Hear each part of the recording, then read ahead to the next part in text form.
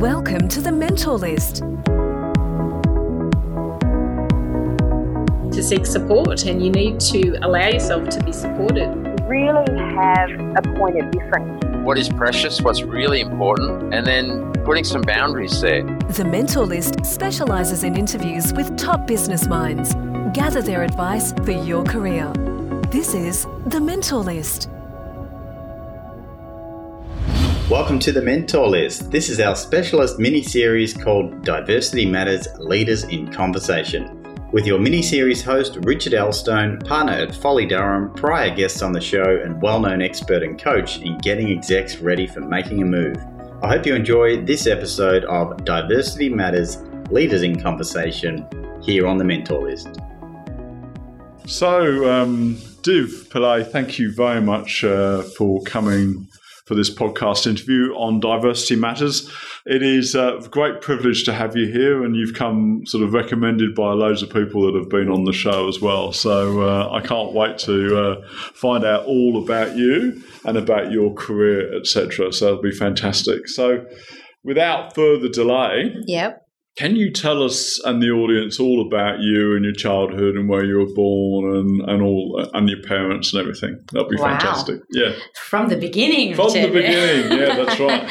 Oh, well, thank you very much for inviting me to be on. I'm really keen to share my story because I think more diverse stories need to be shared, especially with young leaders and, leaders currently. So I'm pretty pleased to be on. Big question, where was I born? I was born in South Africa in the 70s. And I'm not sure whether your audience might know their South African history, but Indians were brought in the 1800s as indentured laborers. Mm-hmm. So I'm fifth generation South African Indian. So we, often people will say, oh, how fantastic would it have been to grow up in South Africa? And I often say, well, not really, because we grew up, we didn't choose to be there. So our heritage is coming from an indentured or slave labor kind of background. Our family worked really hard to get to a middle class status, mainly through the pathway of education. Mm-hmm. We lived in a bubble mainly by law, which at the time was called the Group Areas Act, and Indians lived in an Indian area and whites lived in a white area and blacks lived in a black area or informal settlements, and our coloured race, the mixed race between blacks and whites, lived in a coloured area. So we were very divided across race, which is the way that we grew up and the way that sort of colours my opinion on diversity and inclusion, because when you experience living like that, you really understand what it means to feel on the outside or living in a bubble. And so we had, pretty much everything tuned out. So we had Indian media, Indian newspapers, Indian primary and secondary schools. And only in the 1990s was my first opportunity to apply for a university, which took all races. And we had 1994 was the first democratic election with Nelson Mandela. So in the early 90s, we were moving towards a bit of progress. And that's the first time in my life that I saw a little bit of opportunity. Yet it wasn't easy because the opportunities that were given to Indians and Coloureds and Black South Africans were different than they were given to white South Africans. So we were judged very much on scores, and, I had A's and B's predominantly, yet that was not enough to make the cut to get into medical areas. There were only a few places reserved for people of colour in there. Some Indian parents who were more well-to-do than others would send their kids to overseas to study, and we just didn't have that opportunity. So I stayed in South Africa, and not by properly choosing a degree of my choice, I went through to doing a Bachelor of Arts and majoring in organizational psychology and economics. And, people are, again, it's a kind of a sore point where people go, oh, how did you choose what you wanted to study? I'm like, it wasn't quite a choice. Yet the beautiful thing that I have realized that has now given me all the opportunity that I'm acting on is the fact that South Africa taught me how to navigate barriers. Right. So despite growing up in the Group Areas Act, despite not feeling like I had my full choice of subjects, despite entering the workforce in an affirmative action role, because by the time I graduated, I got my role because they were looking for a person of color to put on their quota system to say, yes, we have a person of color. So I was the first person of color employed, personnel officer role. And I was segregated even in there, in the bathroom. I had my own a women's cubicle, like for people of color, which was, I think I joked with you and I thought that was pretty great because I'm a bit of a hygiene nut, and I thought this is great. I get my own toilet, which is wonderful. Plus something the positive, half glass full kind of person. Yeah. And yet every barrier that I feel I was dealt, I found a way around it. And as many people did in South Africa, because we were accepting of the realism of the barrier and we would find a way out of it. Sometimes it would take us longer than we anticipated, but that activism around finding an opportunity despite barriers is something that is innate to me. And my parents were very much more bold and activism orientated, more so my father than my mum. My mum was very cautious about what being active politically and socially would mean as a consequence. But my father was very much an activist. We grew up with sometimes having people come to our house and sleep overnight, and then my father would drive them in the early hours of the morning to safety, that sort of thing. We'd have to give up our rooms or clothes to a family who was trying to, flee. So, I have learned through in those early days in South Africa that you have to have your own internal agency despite whatever barriers are in your way. And I think it's actually formed part of my core, and my level of resilience has built over time.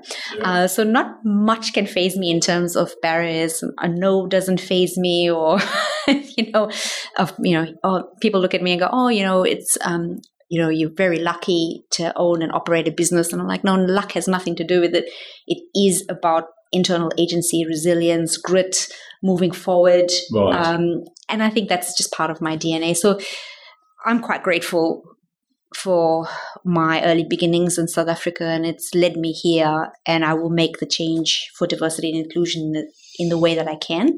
Yeah. When did you come to Australia? When was that? I came 16 years ago, and I was 6 months pregnant with our son, and we chose to come. We made a decision to leave, and in 3 weeks, we left quite quickly because we wanted our son to be born in Australia so that he would get citizenship.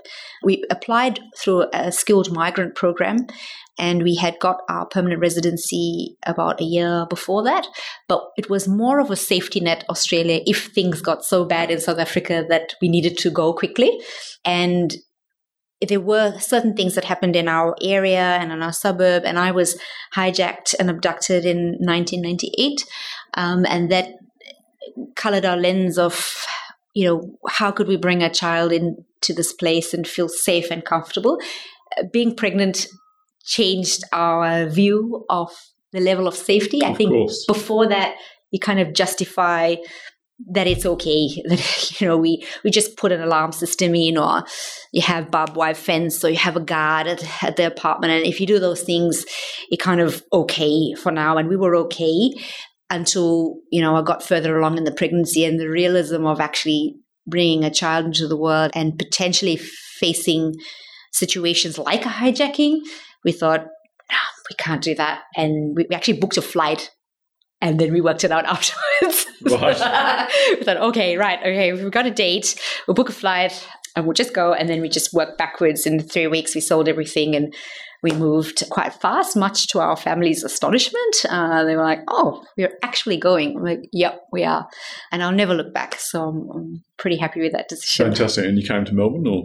We flew into Perth to kind of break out my journey. I have then had a sister-in-law in Perth, and then we came to Melbourne mainly because my husband, who worked for ExxonMobil, had a role that he wasn't quite promised, but there was an opportunity overall. So we came to Melbourne for that. So obviously wanting to do medicine, did organisational psychology. You would have worked with a number of people over the years, and at school, was there a mentor, an early mentor of yours that that helped shape who you are today? Was there anybody, a school teacher, a university professor, or somebody that sort of really helped really get who you are? I wouldn't say in South Africa, because we were pretty isolated in terms of access to that kind of support, I would guess. And I suppose at that stage, young age, I wasn't really reaching out for that. I was part of, and just to correct you, I wasn't even sure that I wanted to do medicine. It's just that I was sure that opportunity wasn't on the table. So like I knew I couldn't get there. Right. I didn't, I wanted to shoot for what I could do, but that aspiration was curbed. So, I fell into psychology by default.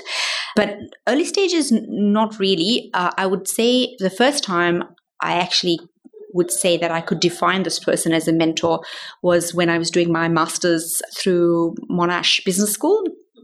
And it was a visiting lecturer from Singapore who was working in leadership development. And Monash at the time was running a personal development program for people completing their master's, recognizing that many people who finished an MBA were not utilizing their MBAs integrated into their life. Right. So they offered a selected few top students an opportunity to trial the program. And so I was offered that opportunity over 6 months to work with Dr. Bob Aubrey.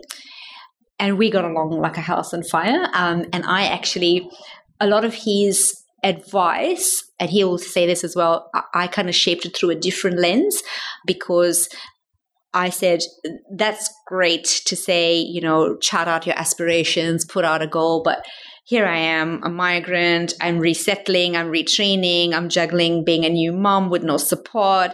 My husband travels globally. I'm often a single parent. In the day-to-day scheme of things, your kind of lovely, seamless approach of just putting a plan into place and off you go and executing it doesn't kind of work for me.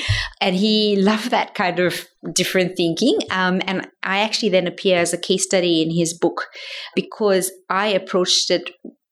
I did a plan, but I did a dual plan with my husband. Right. So I said, my decisions as a female leader are not mine on my own. Socially and culturally, we need to make a life together. And I need to do this plan together. And so I was one of the first candidates who looked at a dual career plan. And also I looked at risks and mitigations across the way. So I said, this might happen and then what do I do? And that might happen and then what do I do? Rather than going, this is the plan, and I just kind of follow it and then adjust as I go. So I wanted to know, kind of chart out beforehand what could go wrong and see it more clearly and have the conversation with my husband about those risks and mitigations, and he loved that idea. So I kind of reverse mentored him in a way in terms of his thinking, and he mentored me in terms of backing myself, because at that stage I carried a lot of doubt in terms of level of competency and fitting in Australia and having something to offer and those sorts of things. And he actually was fantastic in going, change your language, like back yourself, sound more affirmative and confident, and don't offer like softer suggestions. Say, we should do that, or I recommend we do that, not, what if kind of thing. So he brought out in me something that he saw that I didn't see, which is that level of confidence and bravado that I actually did have, but coming to Australia made me hesitant and doubtful of my own abilities. And that was fantastic. To believe that now, dude. There's a little bit of vulnerability there, just a little bit. But that was back in, 2004 or something like that. And he gave me a shot when I thought I wasn't ready yet. And he said, you're fantastic. We're running this in a second iteration for the next cohort of MBA students. I want you to run a class. And I was like, oh, me, but I've just recently graduated. Are you sure? He was like, there it is again. Stop that, run it. And I actually loved it because it gave me a voice, and I could share also that same vulnerability with others who were also experiencing but couldn't quite vocalize it. So it was a fantastic opportunity. I taught as his associate for about 2 years through 2 babies. I was pregnant most of the time for the next 2 years.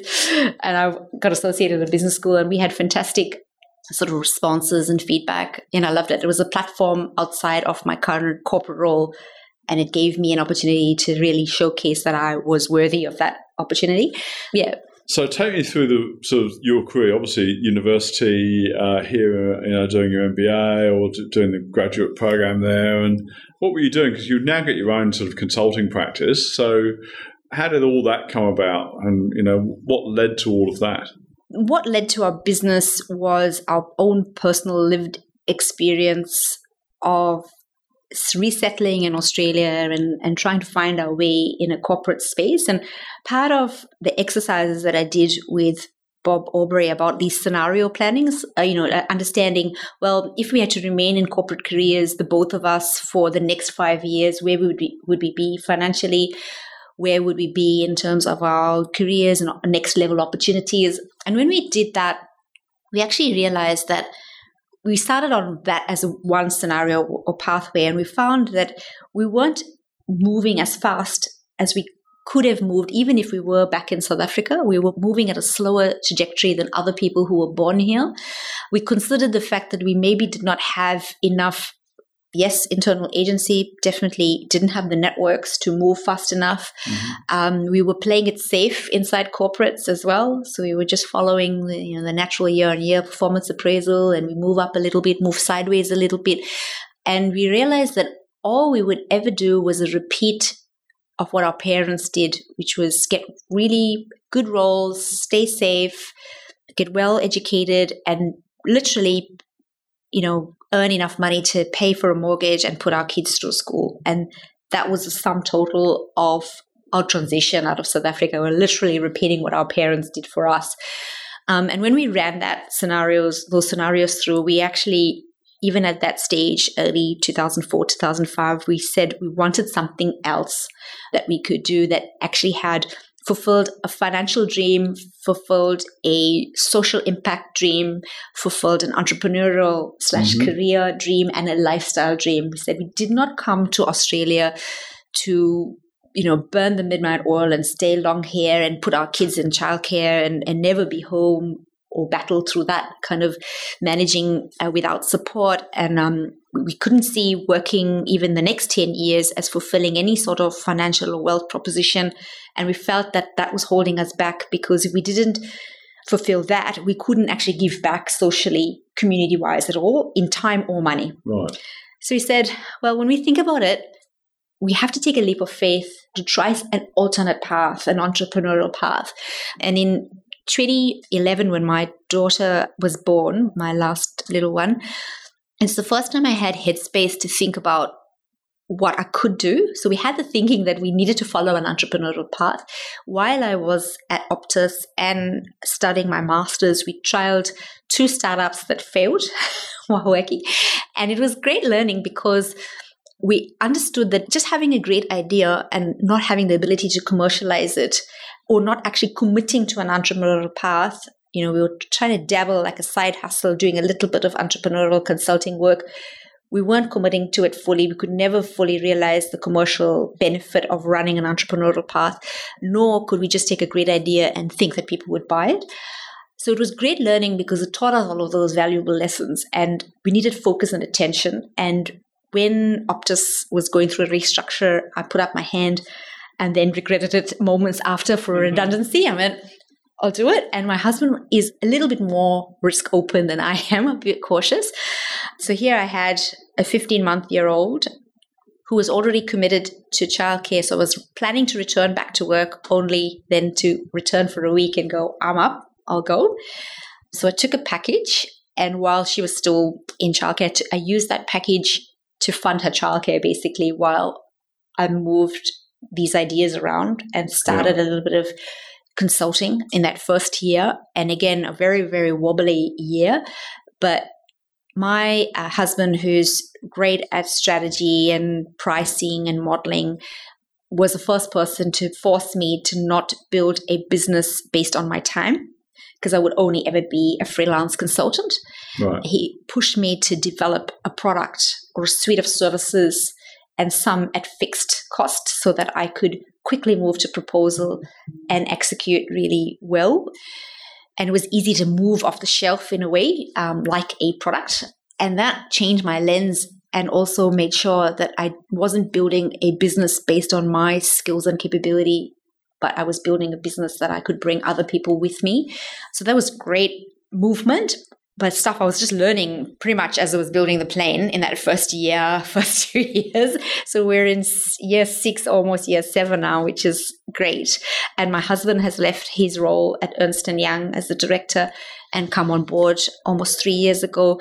So we are standing up now really nice and solidly in our business, and we are recruiting people underneath. We are making sure that we live true to our social impact. We give 10% of our revenue to Plan International. We support 4 children other than our 3 children. And giving 10% as a small business is really hard when you are just getting up the curve of profitability. I do the same. Yeah, do you? I give 10% of my coaching business to Wear for Success, Jodie Tucker and I, and it's really helping people get the self-esteem for their, to find a job. So I give 10% of my coaching business. Beautiful. If there weren't mics in our way, I'd give you a hug. That's fantastic. Yeah. It takes a little bit of bravado because, when you're building your own business, that cash can be injected many other places, but we make it part of our business model and we set that tone for our values as well. So just a brief sort of snapshot of the products that you guys do. What is it that you consult that you do? Yeah. So we do 3 things. We all under the banner of cultural inclusion and cultural capability. So the first thing that we do is cultural diversity for customers. So we really challenge brands and big brands to be aware of their future and emerging customer demographic from a diversity profile perspective. We are quickly finding out through a number of audits that we do with big brands that they don't actually know their customers from a behavioral profiling perspective, especially migrant customers or first people. They are treating customers with a very Western lens of what they would need or want. And that actually goes into everything, the design of products, services, and the way they engage with that customer experience is through just a one sort of cookie cutter approach. And by revealing some of the insights, we are trying to show them that there's a cost of missing out from not including the customer in a real authentic way. And there's a really great study that was done by Deloitte last year, which showed that the Australian economy misses out $75 billion when they actually exclude customers who are ethnically and other gender and LGBTI in their makeup, and when they are not engaged properly in a service or their products and services not designed in a way, they are actually losing those customers because they will keep changing brands till they find something that's as close to them. So that's interesting. And it's a really great one because it's data centric. So we reveal the data from a benchmarking external perspective of the opportunity to move some of those customer demographics. And we also look at their internal customer data. So how many of those migrant customers do they actually engage properly? Do they know them? Do they understand them? It's fascinating. We love that. So that's customer diversity. The second pillar is employee diversity. And we really look inside the workforce to understand where culturally diverse people sit across the business. We typically find them in the middle of the business in terms of seniority. Mm-hmm. As we know, most boards, executive director teams are mainly Anglo-Celtic in Australia. And there's a little bit of gender diversity there, but not intersectional. So not women of color in there or men of color. If they are often in a multinational where they are expatriates coming in and coming out. So it's very interesting. By and large, we just don't find the diversity at the top. And then we say, well, that's actually hurting your customer, your shareholders, etc., when you don't have that diversity of thinking in itself. So we challenge for that. And then we do a lot in cultural capability. We find that in the shared service market and the contact center market, where Australian leaders and New Zealand leaders predominantly just don't have the cultural capability to lead big pieces of work where they have offshore teams who are cross-culturally different or virtual. Right. It's just a new skill set for them. And we find that because their cultural capability is low, they actually miss the return on investment from offshoring. And some of the deals that we're working with are up to like $100 million worth of work that's been covered in just an offshoring arrangement. So this is IT shared services or finance shared services that are done predominantly by Indian or Filipino staff. And because it's not run well, there's a lot of inefficiency there. So cultural capability is low, and we build that up. So those are the three spaces that we play in. And what's coming next for us is to actually come up with an accreditation of cultural diversity and cultural competence. So we're actually going to say who's doing it well, because we often get asked the question, okay, that's the problem. You've been working with a couple of brands, who's doing it well? So we thought, this is good. We're going to start accrediting those companies that are on the journey further than others and give them a bit of a prize, I think. Absolutely. Absolutely. Now, you've recently won some awards, which is absolutely terrific, but you've had your own little diversity cultural issue that you've had to deal with that. Do you want to share what that was? Oh, which one now? I've got a few up my belt. Which one are you talking about? Well, there was one you mentioned about that you wanted your parents to attend and they wouldn't attend, or you couldn't tell them. Oh, yes. So we actually, it's interesting because within our own family, we actually have inherent biases towards our perceived pathways of success. So what our parents or extended family would wish for us is something stable in terms of corporate job and provide for your family is the level of success or measure of success, right? So for us as two Indian people who are well educated and have come out to Australia would have these expectations of following that path of success, which, you know, our siblings have done and extended family members have done. And yet we've taken, as I've mentioned in this interview, a completely different path, an entrepreneurial path, which is deemed as less successful by those standards.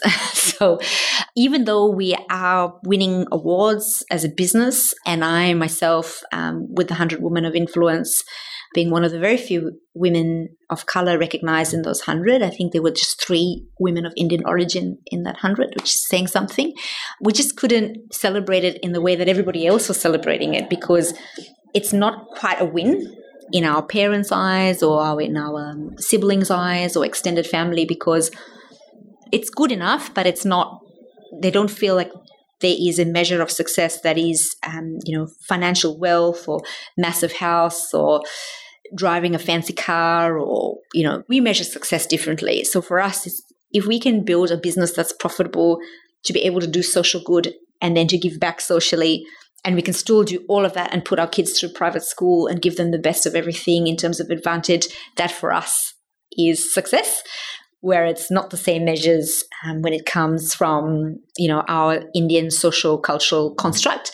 So that's difficult because, it's hard to keep yourself confident and your head above water when you know that your own family may not be celebrating in the way that you want them to celebrate. So we have wonderful support from our partners, our co-founders, our clients who cheer loudly when we win something like that. And I feel it from an external perspective.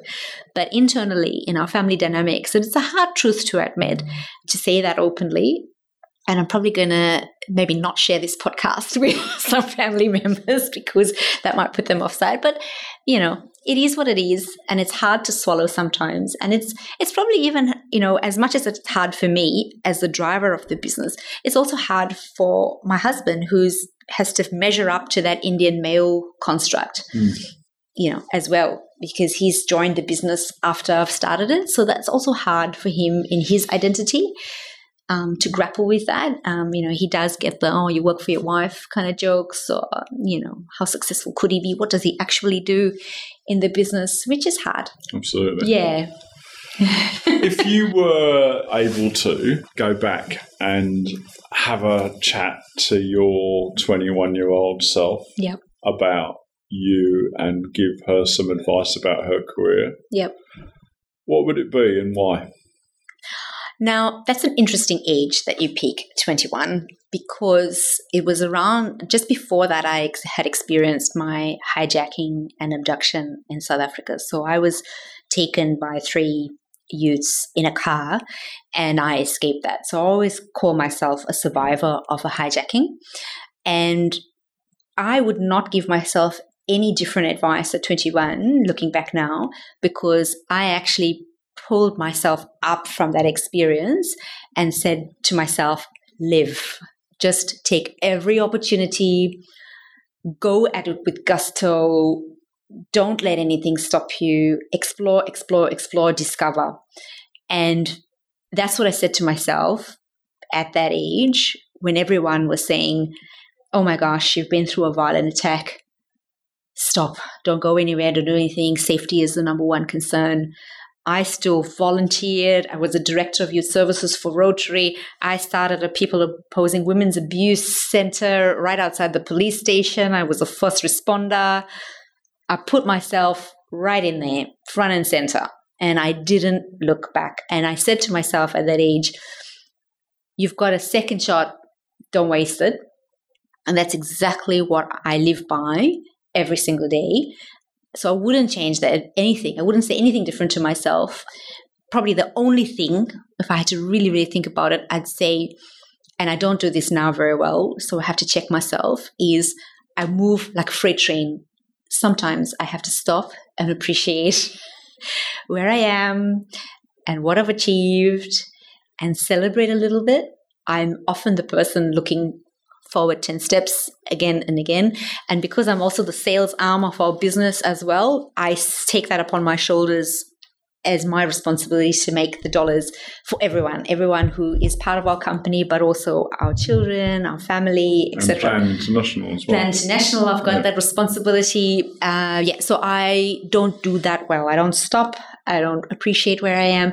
I also don't do enough, which I'm trying to change as well, to give myself headspace and calm and just time, out of everything. That I'm really shit out at, but I'm getting better at that. But I would say that, from the time I was hijacked to now, like 20 something years later, I'm the same. I'm like, go, go, go, go, live, do it. Don't stop. And that's not also good as well. All right. So probably another question I sort of ask everybody is there a quote that you live by then? I reflected on that question, and there's not a quote, but there's a philosophy that I live by. Sure. So it actually came from one of my psych classes, I remember, but in a very simple way, it's feel, think, do. And if I often influence others to do something positive when I give a keynote address in a large audience, I'll often say, I'll push them a little bit with some really interesting commentary to extend their thinking. And I say, well, if that makes you feel uncomfortable, or if you feel with me a little bit, then think some more, consult, and then do something progressive. For me, bad things happen when good people do nothing. It's not enough just to listen and be inspired and hear and feel with. That's really a cop-out to do nothing after that, to think about it and then say, oh, well, somebody needs to fix that, or somebody needs to do something. That somebody is likely you. So I often say, feel, think, and do. Do something positive. Don't wait for somebody else to do it. Don't wait for something. Everybody can do something within their sphere of influence. Absolutely right. You have to find that. Make one small change in your sphere of influence, and that little drop adds to the bucket, and the world is a better place. But for me, I actually get quite annoyed when I see people feel things and hear things and comment, but do nothing. And I go, where's your agency? How is the world going to get better for your children or for yourself if you actually do nothing? So yeah, feel, think, do is what I say often in keynotes and to others. I think it's great. Yeah. Absolutely. I think that's probably what half of that goes to the heart of the series that we're trying to do here. Yeah. I'm trying to do my little bit by getting leaders like you talking in conversation. So the last real sort of question really is about a book or a series of books. Is there anything that you've read recently or over time that's resonated that helps sort of shape your business, shape who you are? Yep. Well, I'm an avid reader, but if I had to pick one, I actually chose this one. It's called Managing Your Aspirations, Developing Personal Enterprise in the Global Workplace. And it is by Dr. Bob Aubrey, my mentor.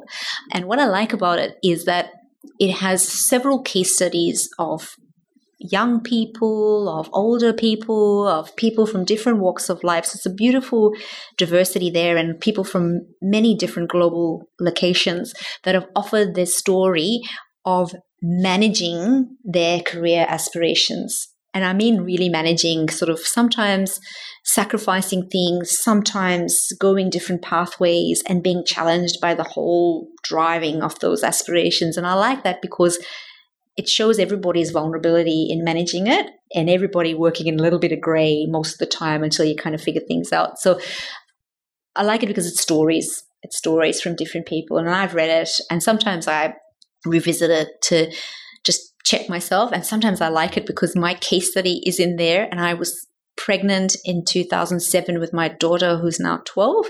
And I sometimes read it because I go, oh my gosh, look what I put down in terms of my aspirations. And I go, tick, tick, some of them are there, which is great, which means I've moved myself from point A to point B. So I use it sometimes as a reality check. So if you're interested, there's a collection of case studies, and you can see me there very chubby because I was 8 months pregnant in that photo. But terrific. Yeah. Well, that was terrific and really a delightful interview. Thank you so much for coming in and sharing that for the Diversity Matters podcast series. It has been absolutely terrific. Thank you very much. I hope you enjoyed it today. Pleasure. Thank you for joining us today at The Mentor List. If you'd like to hear more or speak to us about recommending our next interview guest, come on through to mentorlist.com.au. You can also find out more about our suite of mastermind series taking shape in your area, your industry, and your discipline. We look forward to welcoming you to one of our events very soon. Stay tuned for another great show.